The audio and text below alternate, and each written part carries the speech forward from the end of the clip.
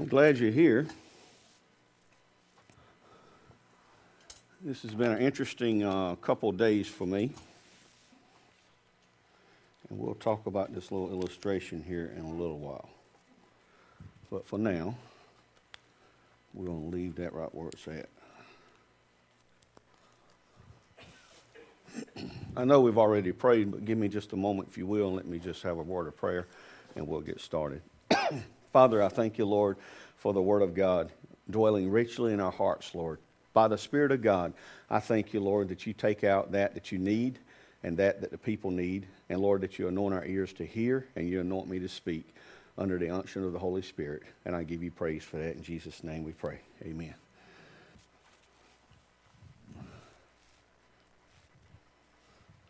Wow. Let's hope we don't go an hour and 20 minutes, okay? Sometimes you don't realize it, but and I've been in both spots. I've actually went an hour and 20 minutes, and I've been in the spot where I was sitting there for an hour and 20 minutes. There's a big difference between speaking and sitting for an hour and 20 minutes. And a lot of it has to do with what you're doing. So it has a lot to do, not saying that every hour and 20 minute sermon is wrong. I'm just saying most of them probably could be shortened a little bit. Okay? So we're going to look at something today, and I was asked before the service, what is the title of the message? And I told them, what kind of vision do you have? So I want to look at, first of all, in Genesis, just to kind of look at something here. And I'm not going to dig too deep into this. In Genesis 3, verse 6, excuse me, in verses 6 and 7, Genesis 3, 6 and 7, it says, "So when the woman saw that the tree was good for food, that it was pleasant to the eyes, and the tree desirable to make one wise, she took of its fruit and ate. She also gave her husband with her, and he ate." Then in verse 7 it says, "Then the eyes of both of them were opened, and they knew that they were naked, and they sewed fig leaves together and made themselves coverings." Excuse me. It says, "And they heard the sound of the Lord God walking in the garden in the cool of the day, and Adam and his wife hid themselves from the presence of the Lord God among the trees of the garden." And I'll probably go back to that. It has always intrigued me to see things and understand different scenarios. You can have people that go along in life and they track along the same type of situation. Let me explain what I'm talking about. You can have people that go through financial disaster, and one will see it one way and the other one will see it another way. You can have people that go through loss of some sort. One will go through it one way and the other one will go through it another way. One will go through it successfully and one will almost be crushed by it. And it's almost in every realm of life that you find this right here. And it's been interesting to me to notice that it has a lot to do with perspective, with vision. And our vision is more than just what we see in the natural. Every believer, I believe, and every person on the face of the earth has a capacity to receive and understand spiritual truth. And how you do that affects the outcome. I'm going to use this illustration right here. So here we have a glass of water. And water has three different basic forms. It has a solid, it has a liquid, and it has a gas. If you heat it up, it'll turn into steam. And I'm going to use the water as the illustration of our wheel. Our wheel is kind of like this water. When we look at this water, this is kind of the neutral state. This is after it has been submitted to some extreme cold, and this is after it has been submitted to some extreme heat. The thing is, as long as you have water at the base, no matter what the conditions are, you end up with water. Because that ice is water, and that steam is water, and this glass has water in it. Whatever conditions that you find yourself into sometimes may change the way in which you have to respond to something. But what will happen is if you have a pure will submitted to God, you're going to end up at the same level, basic level of water. It just turns into different forms. When we look at the situation with Eve, Eve saw something in Genesis. It says that she saw the tree was good for food. It was pleasant for the eyes, and a tree desirable to make one wise. And she took of its fruit, and all of a sudden, when she took of her fruit, she had another type of vision. She saw that they were naked. The Bible says her eyes were opened. She saw something that she had not seen before. And that's the point I want to make. People can be in extreme situations, and there be a completely different perspective from two different individuals.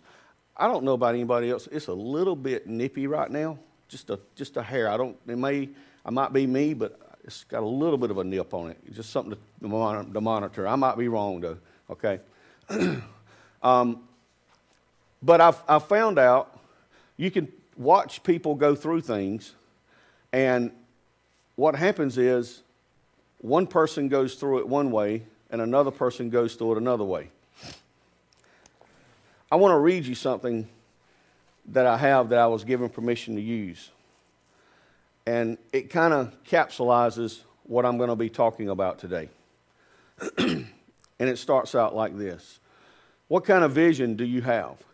Tragedy, hardship, trials, storms, and dry seasons can all be grouped together into one phrase: the circumstances of life. All through history, the hard circumstances of life have plagued mankind, forming and shaping each person individually.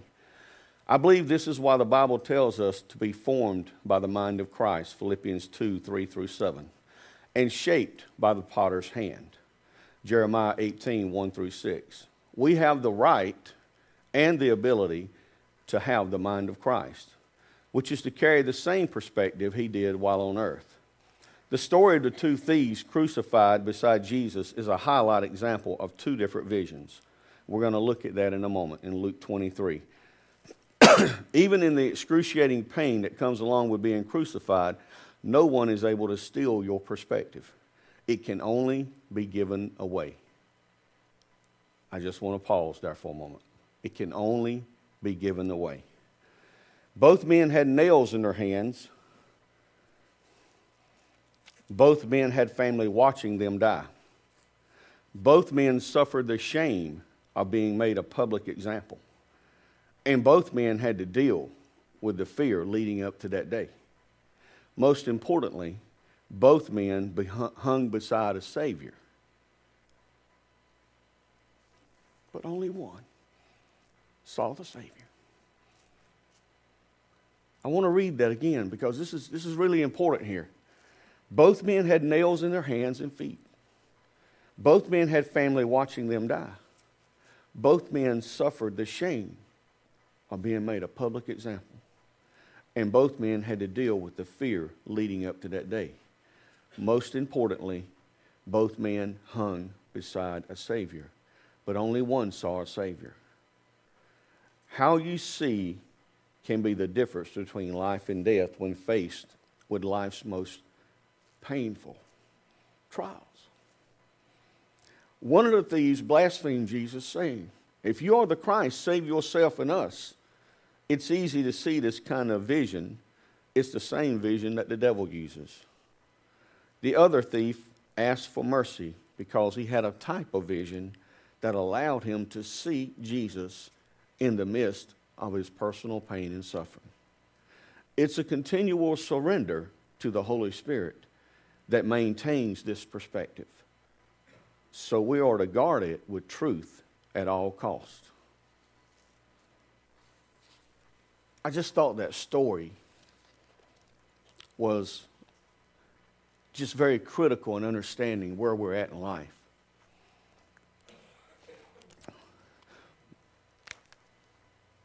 We'll look at life through the lens that we have on. And that lens is determined by our will. Now, you may not think so. You may think that the lens is determined by your experiences. Your experiences has nothing to do with your lens. Has nothing to do with your lens. Two people died beside Jesus. One looked at him as a savior, and one looked at him as someone that was to be railed against, someone to bring criticism against, someone to mock. What happened on that day? One man cleaned his lens. The other one allowed it to be polluted. This water right here is interesting that if you leave it in its purest state of just being water, no matter what conditions you end up being in, whether you're in the cold condition or whether you're in the real hot condition, when it's all said and done, whatever produces out of that water on either extremes is considered to be water. It has a steam, a gas, but it's still water. It has ice, it's a solid form, but in the very chemistry of what it is still water. And our wills are much like that. If you were to take that glass of water right there and fill it half full with the dirt, and suddenly it's polluted, you may freeze the water with the dirt, but nobody's going to use the ice cube.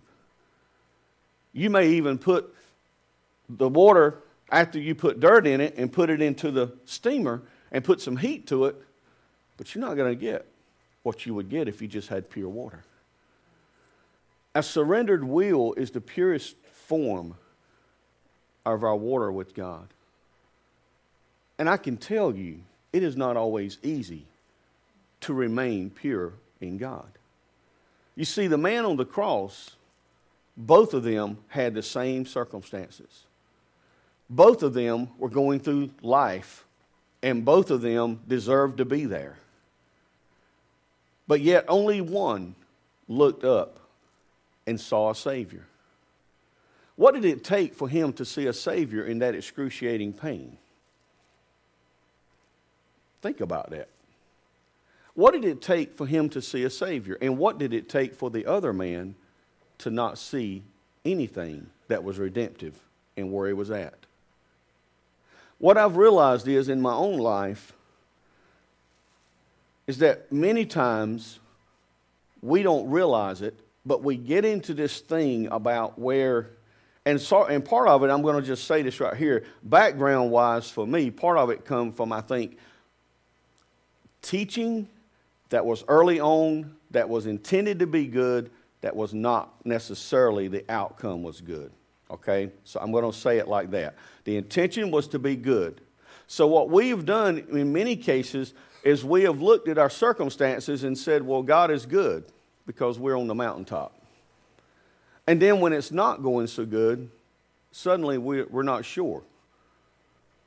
We're not sure anymore about how things are going. You may say, well, I can talk about God being good because all my circumstances are good. My bills are paid. My finances are straight.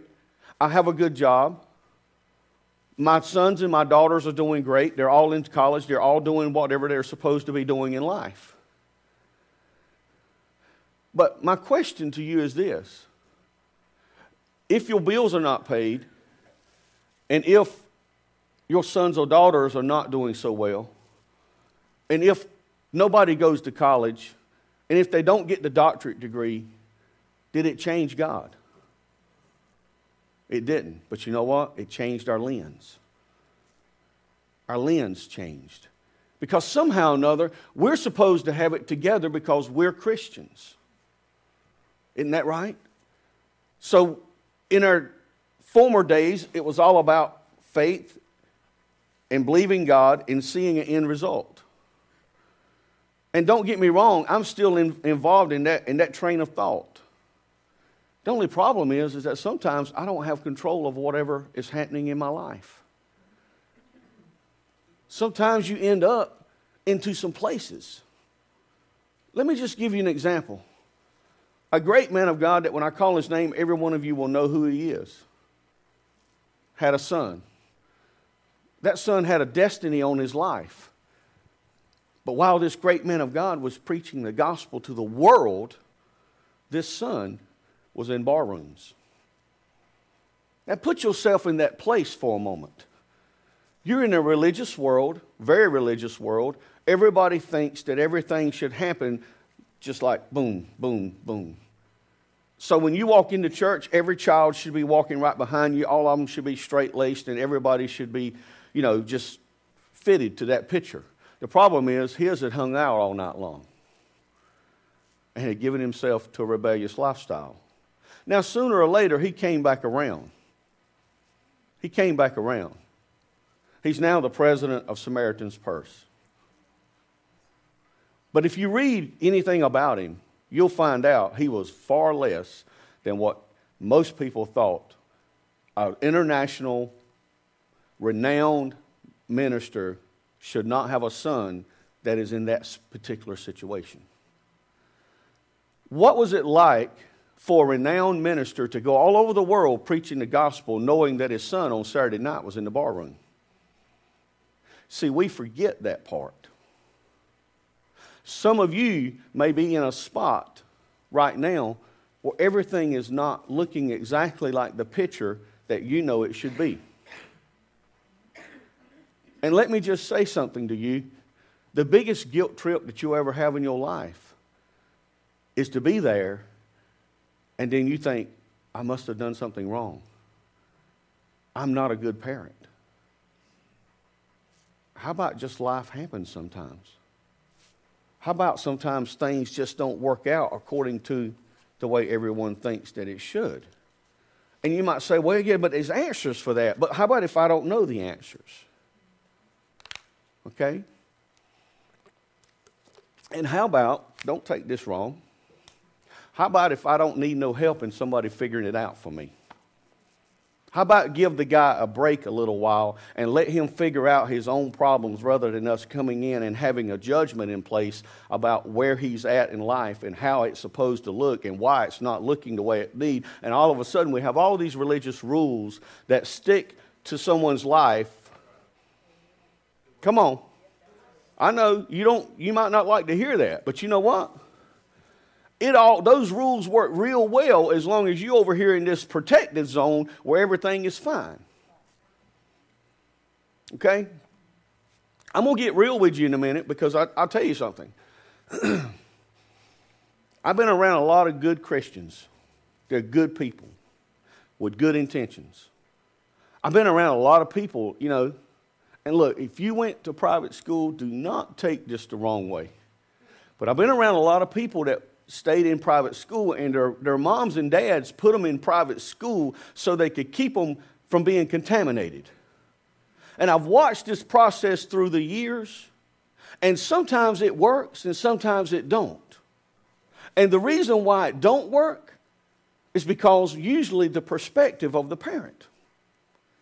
I'm going to tell you the reason why I say that.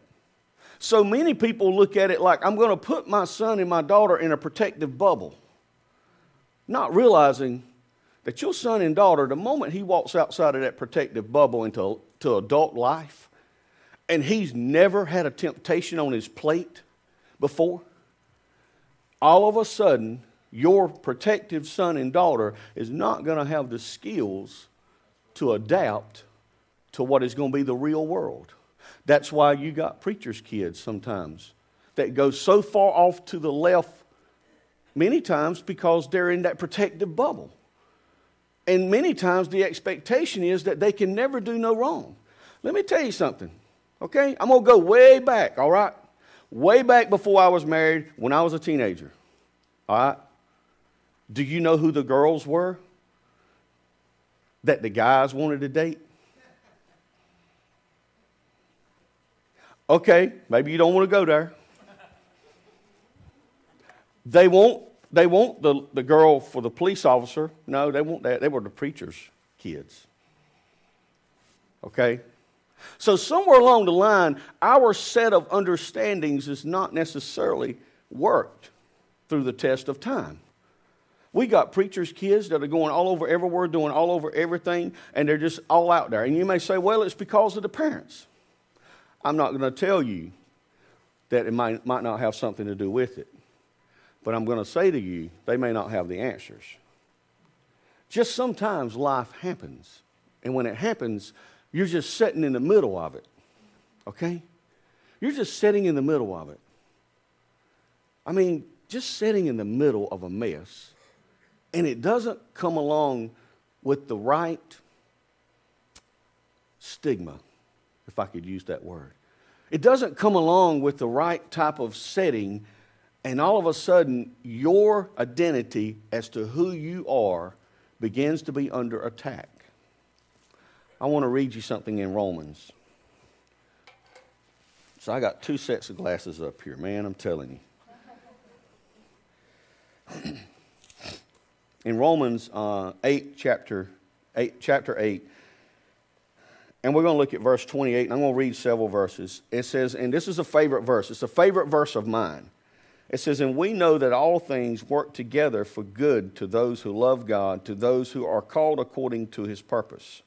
And verse 31 says, what shall we then say to these things? If God be for us, who can be against us?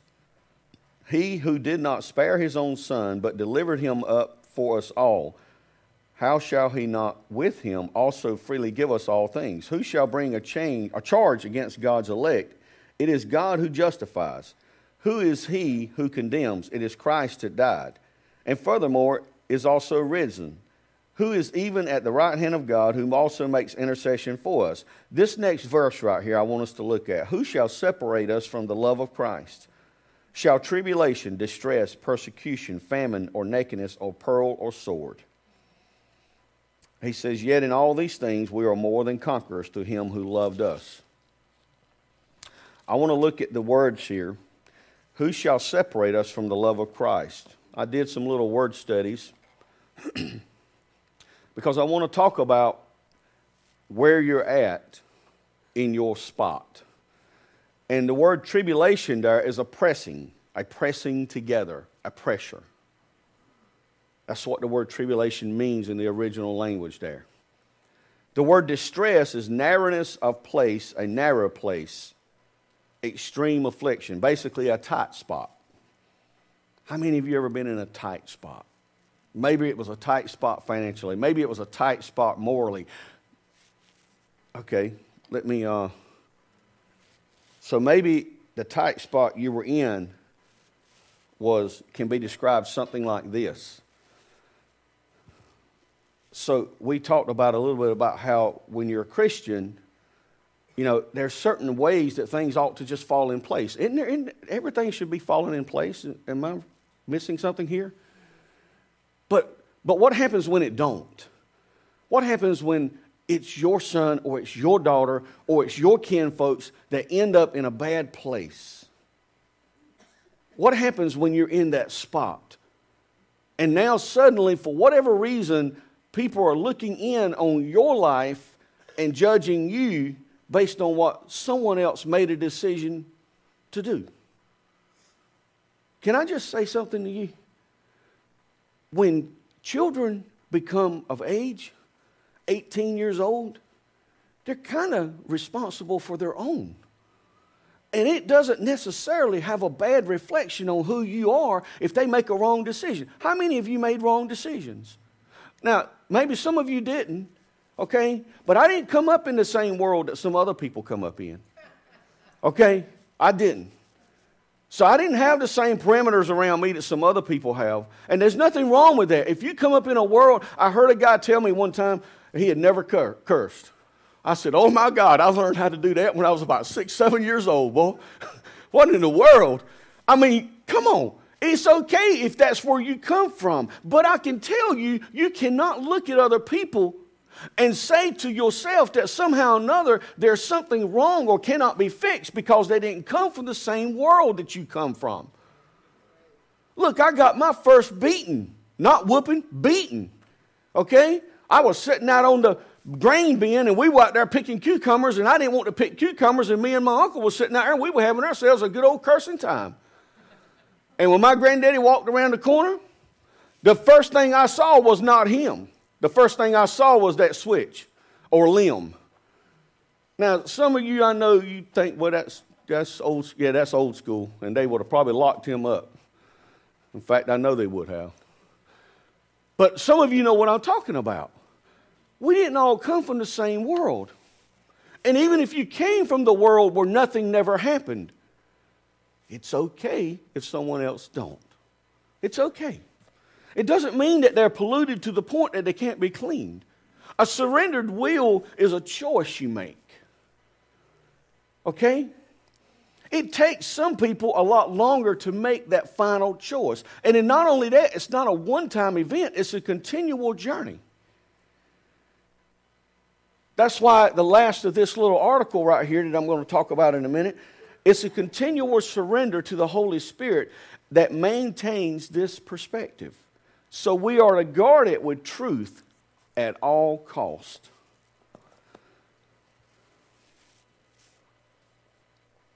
Persecution. Paul talked about that there was not going to be anything that took him from the love of God.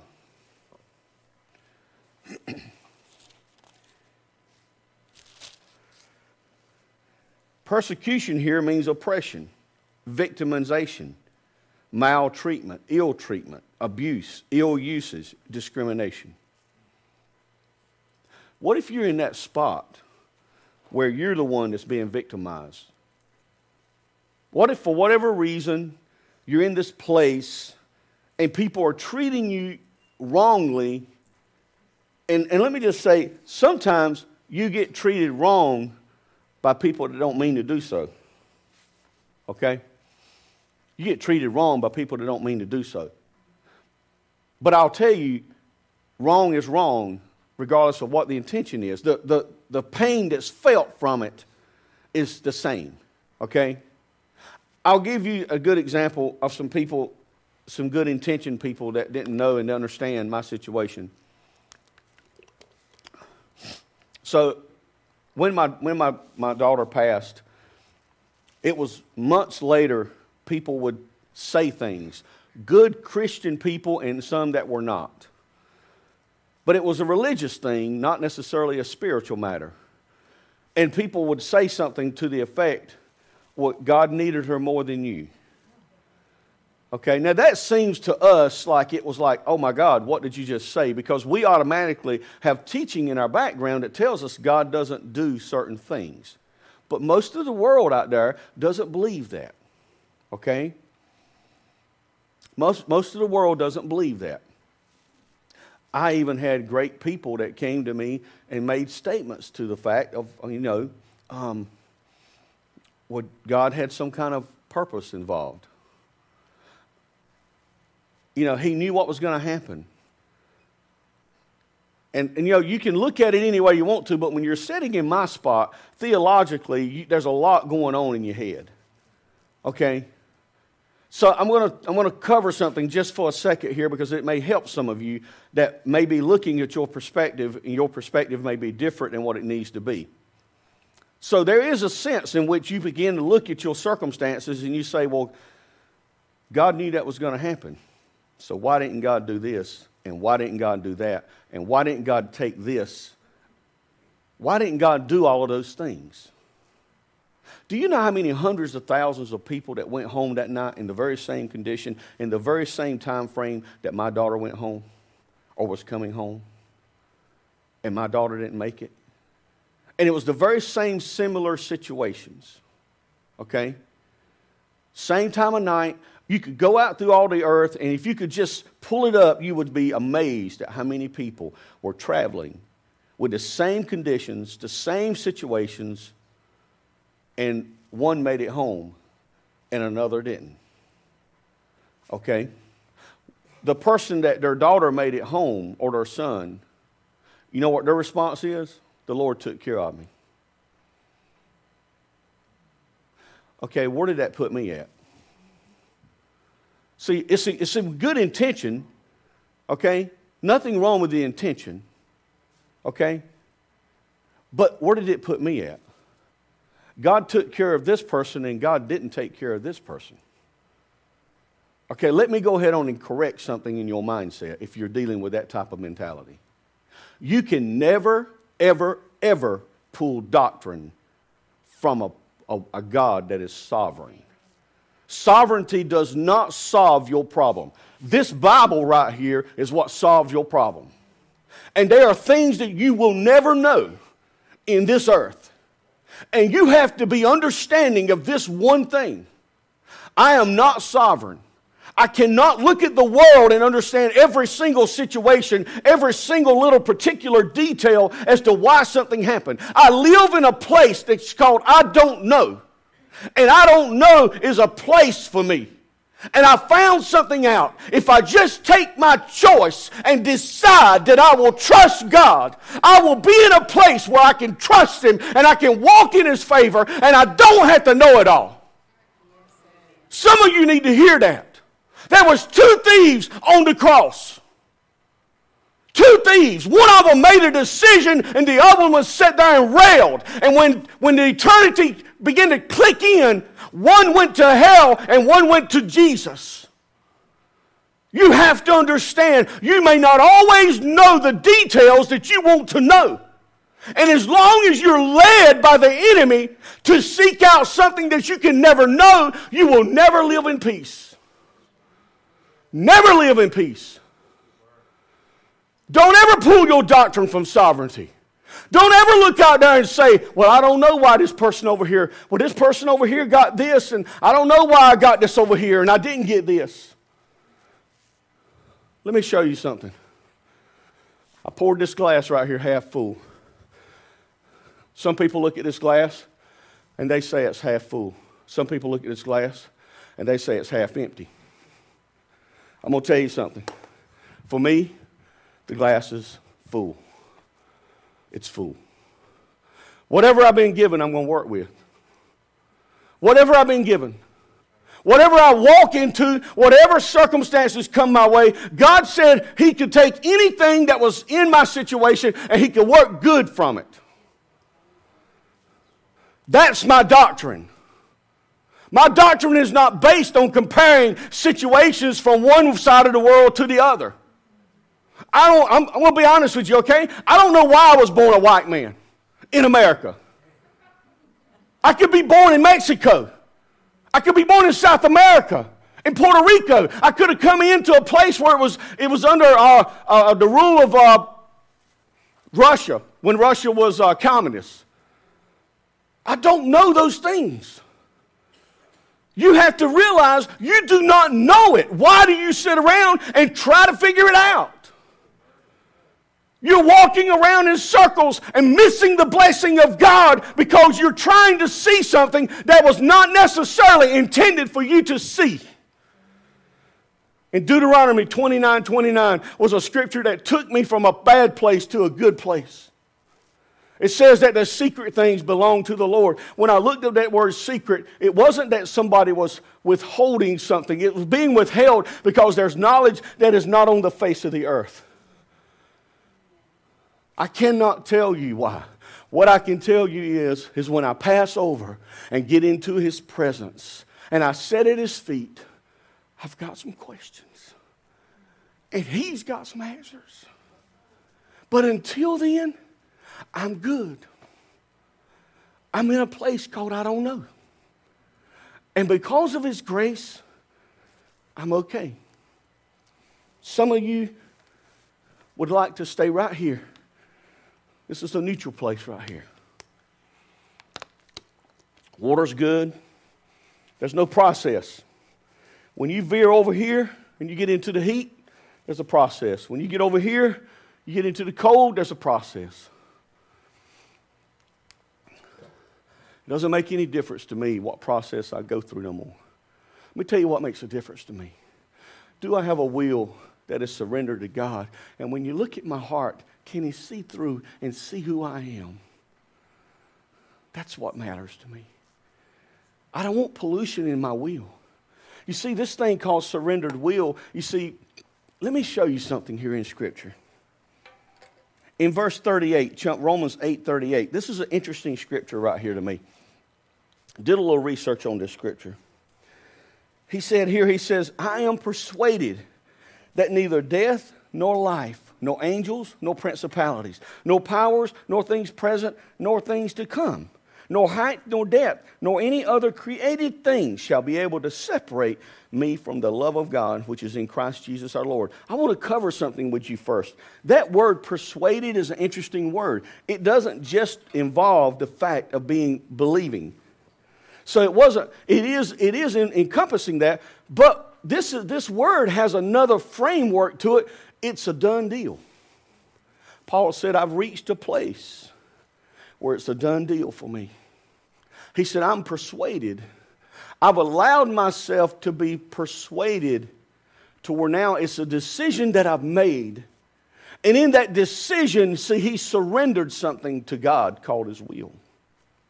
And he says that neither death nor life, none of those things were going to separate him. Now, when it says going to separate him, that word there, it's the same word that they use for divorce. Okay? Sometimes you need to understand something. I don't have the answers to your situation.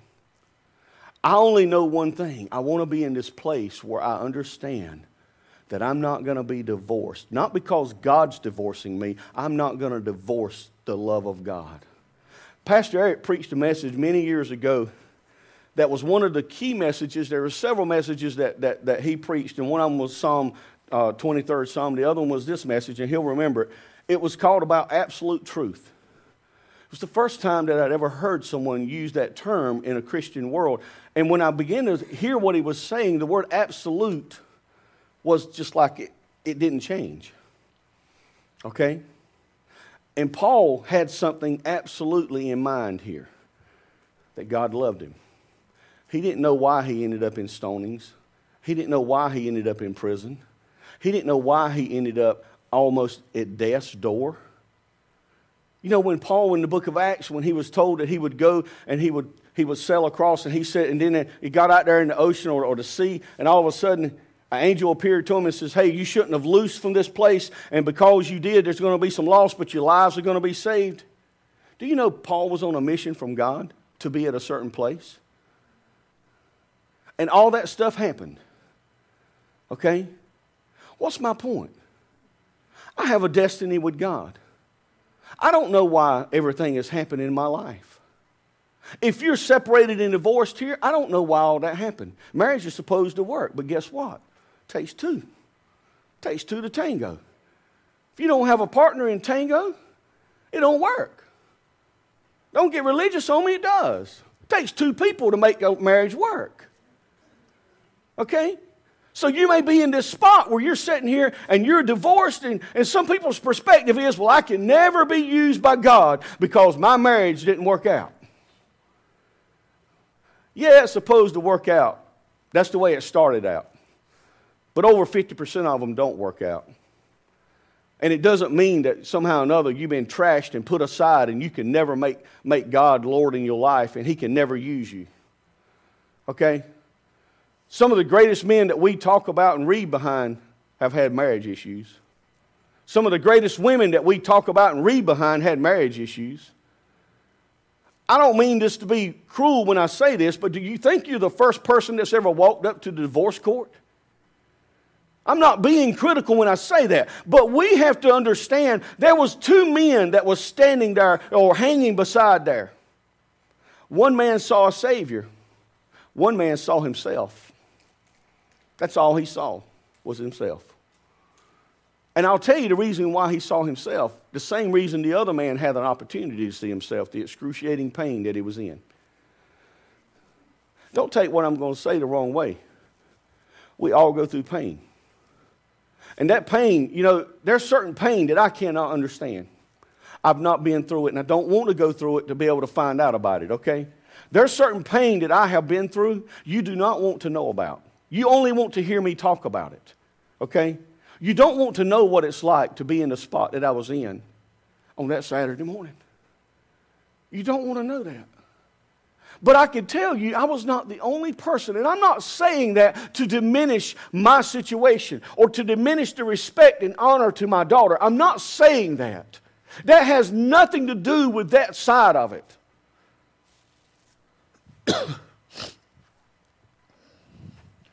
What it has to do is to realize that you and I are going to go through stuff. Let me go on here. Famine. Famine in that scripture means scarcity of harvest, famine, hunger. Nakedness nakedness of body, not enough clothing, peril, danger, uncertain of where it came from. Uncertain, that's the embodiment of that word. Danger, that he was uncertain. See, Paul had been through every single one of these right here. Okay? He was uncertain of where the danger came from. And the word sword there, it was a short dagger for a Roman soldier, and it was used for close combat. And it was a weapon, and you got to figure the Roman soldiers, they were like the elite in the United States. They were the best of the best. And when they carried their weapons, they didn't just carry their weapons. Paul says, even the sword, even being in close combat with spiritual forces and even natural forces, is not going to divorce me from the love of God. Can I just say something to you? The divorce from the love of God is not on God's side. God paid an ultimate sacrifice. Paul was talking about something here. He was talking about a decision that he had made. He says, I am persuaded. I have made this a done deal. I made a decision, and I made it enough times that now I am persuaded that this situations here will not divorce me from the love of God. You see, what happens is, many times we don't understand the love of God. We don't have a good revelation of what He did. He died on a cross that you and I could have freedom. That didn't mean that freedom was going to walk in your door and just set up camp. It didn't mean that. You know, we've all experienced loss on some levels. Some on some levels and some on other levels. I can remember when I lost my mom and my real father. Because I was adopted on my dad's side. So my real dad passed away, and I remember when my mom died, and then just not too many years past that, my real dad passed away. And I went through an experience that I'm sure everybody here that has got some age on them, and your mom and dad has already passed. I went through a stage where I realized I am totally by myself in this world. I have absolutely no one to call. None. I stayed there for a little while, but I made a decision. That's not my home. You kind of understand what I'm saying? You see, everybody's going to go through stuff. It's just not your home. And I get it. I do. I get it. Let me show you something in 2 Kings. And we're going to look at the potter's wheel for just a moment, and I'm not going to hold you much longer, but I do want to take just a moment.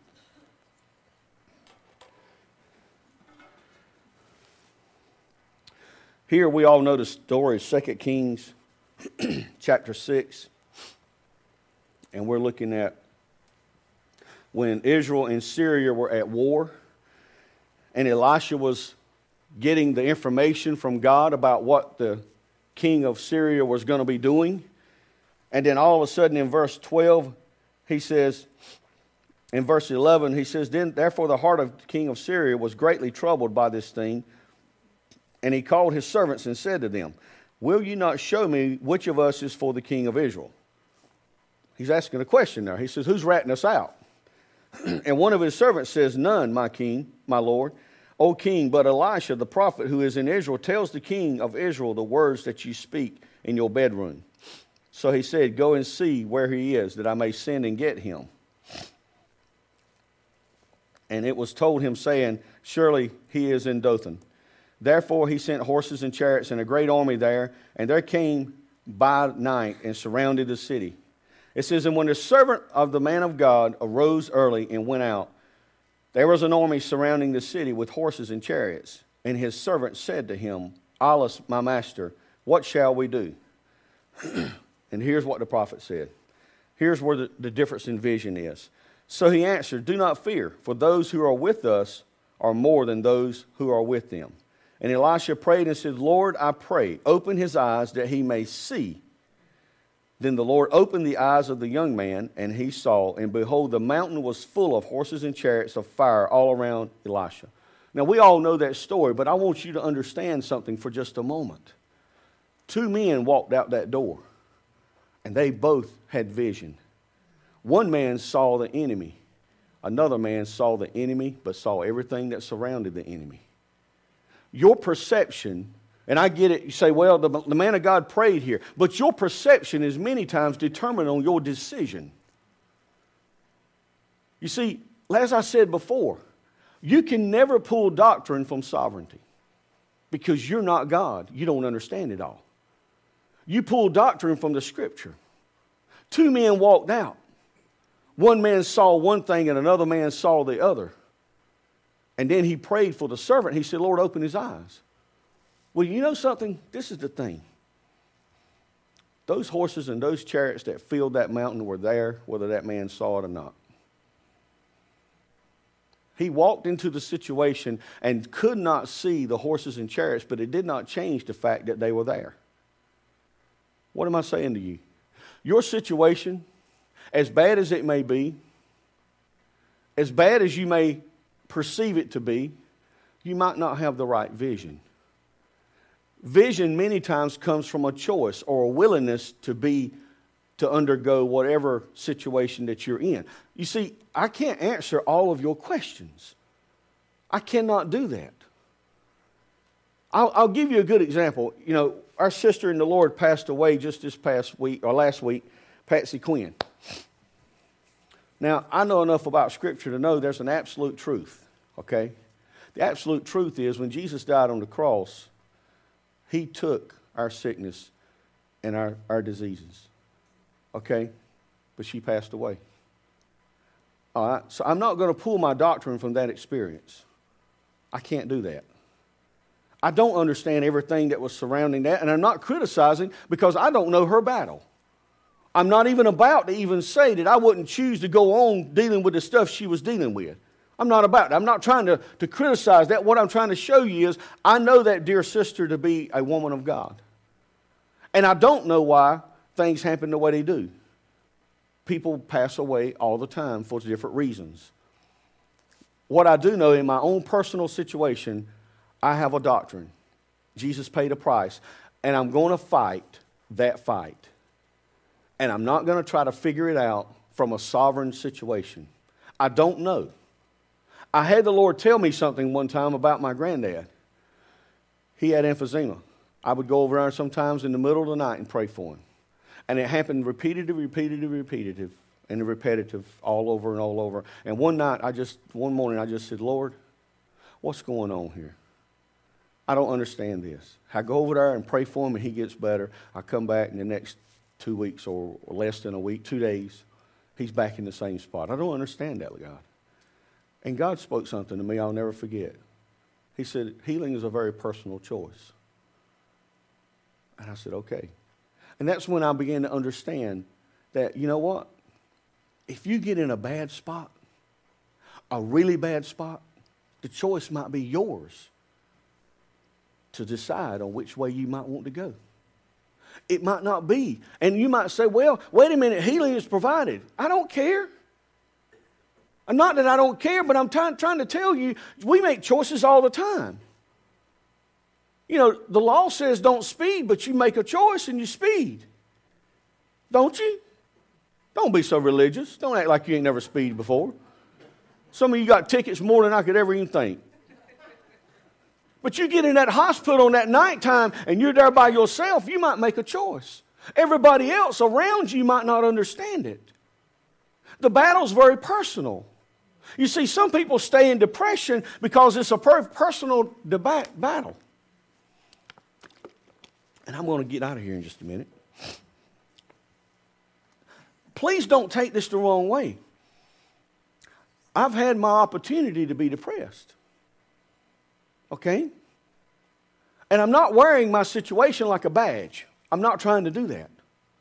But I've had my opportunity to be depressed. I've had my opportunity to walk in some things that some people stay in. And it's not, look, there are things that I walk in right now that I'm not going to sit here and divulge to you, but I walk in these battles. You got battles. I've got friends and I've got family members and I got people that are around me and they deal with panic attacks. And I'm not judging anybody on that. But they're real to them. Is there a cure for panic attacks? Yes. How will it turn out for you? I don't know. I don't know. I don't. I know what the Bible says, but I don't know how to turn out for you. You know, I just don't. I just want to bring you a message to let you know that I can empathize and feel the pain, but I also understand one thing. My perspective is dependent on my surrendered heart. When I surrender my heart and I'm persuaded that there's nothing going to pollute who I am, then if I go to the extreme in some reason or another, and I don't know why some people end up in the heat. Some people end up in the heat. I don't know why, but I'll tell you something about the heat. I worked in the pharmaceutical industry for over 35 years. And do you know that pharmaceutical industry use steam every single day of their existence?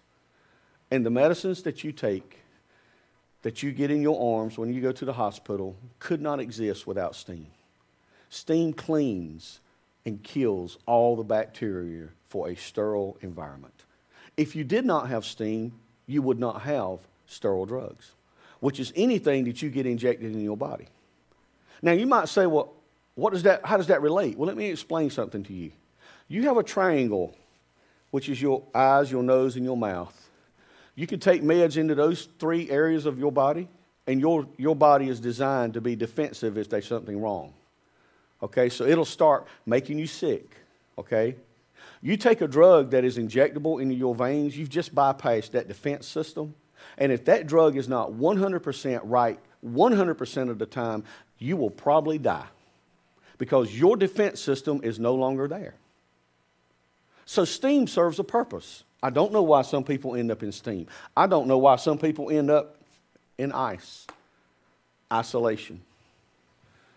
Some people feel like they're isolated, like nobody knows anything about where I'm going and where I've been. And let me just say something to you, okay? We all get that feeling every once in a while. I know what that feeling's like. I never met another family that had ever lost a child before until after the death of my daughter. And I didn't meet them right off the bat, okay? I'd never known a family that went through that type of trial and that type of situation. But I was there and I was isolated. And it's a very cold feeling when you're the only person in that environment. So you may say to yourself, well, I'm the only person that's going through this right here. Well, maybe that's a narrow view of where you're at. Now, that's not meant to be disrespectful. But what I can tell you is, when ice, and this is getting really melted right now, but when ice is put in the right conditions, it does really wonders for iced tea. It does. It makes things a lot pleasant. Try drinking tea. Now, some people drink it hot, but in this culture we don't. But try drinking tea lukewarm. Okay? And then ice has a lot of other things that's going on with it. But just in that example, I want to read this right here one more time, and then I'm going to close. It says, what kind of vision do you have? Tragedy, hardship, trials, storms, and dry seasons can be grouped together into one phrase. The circumstances of life. All through history, the hard circumstances of life have plagued mankind, forming and shaping each person individually. I believe this is why the Bible tells us to be formed by the mind of Christ and shaped by the potter's hand. We have the right and the ability to have the mind of Christ, which is to carry the same perspective he did while on earth.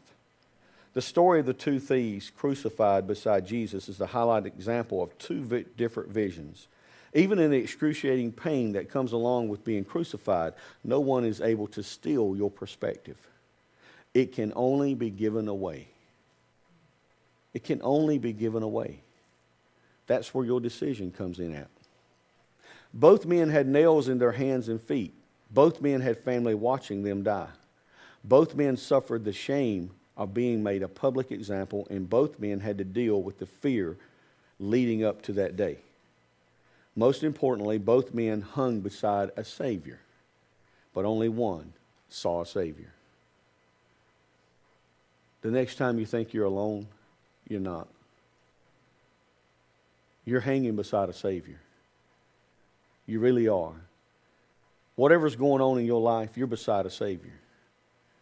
How you see can be the difference between life or death when faced with life's most painful trials. One of the thieves blasphemed Jesus, saying, "If you are the Christ, save yourself and us." It's easy to see this kind of vision, since it's the same vision that the devil uses. The other thief asked for mercy because he had a type of vision that allowed him to see Jesus in the midst of his personal pain and suffering. It is a continual surrender to the Holy Spirit that maintains this perspective. So we are to guard it with truth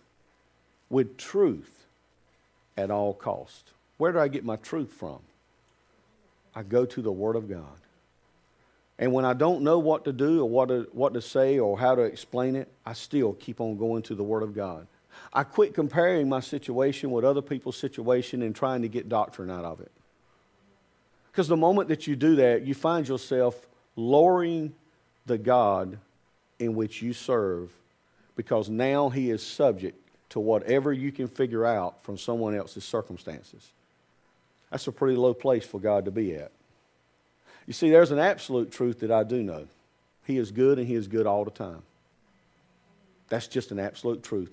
I also know another absolute truth. All things work together for the good of them that love God and are called according to His purpose. I know that as an absolute truth. I may not understand my situation. I may not understand yours. I may not have theological background or theological stamina to be able to stand there and try to tell you why things are the way they are. But that really makes no difference to me, because I've understood one thing. All things includes everything. It didn't leave anything out. All things include everything. By the way, this article was written by my son.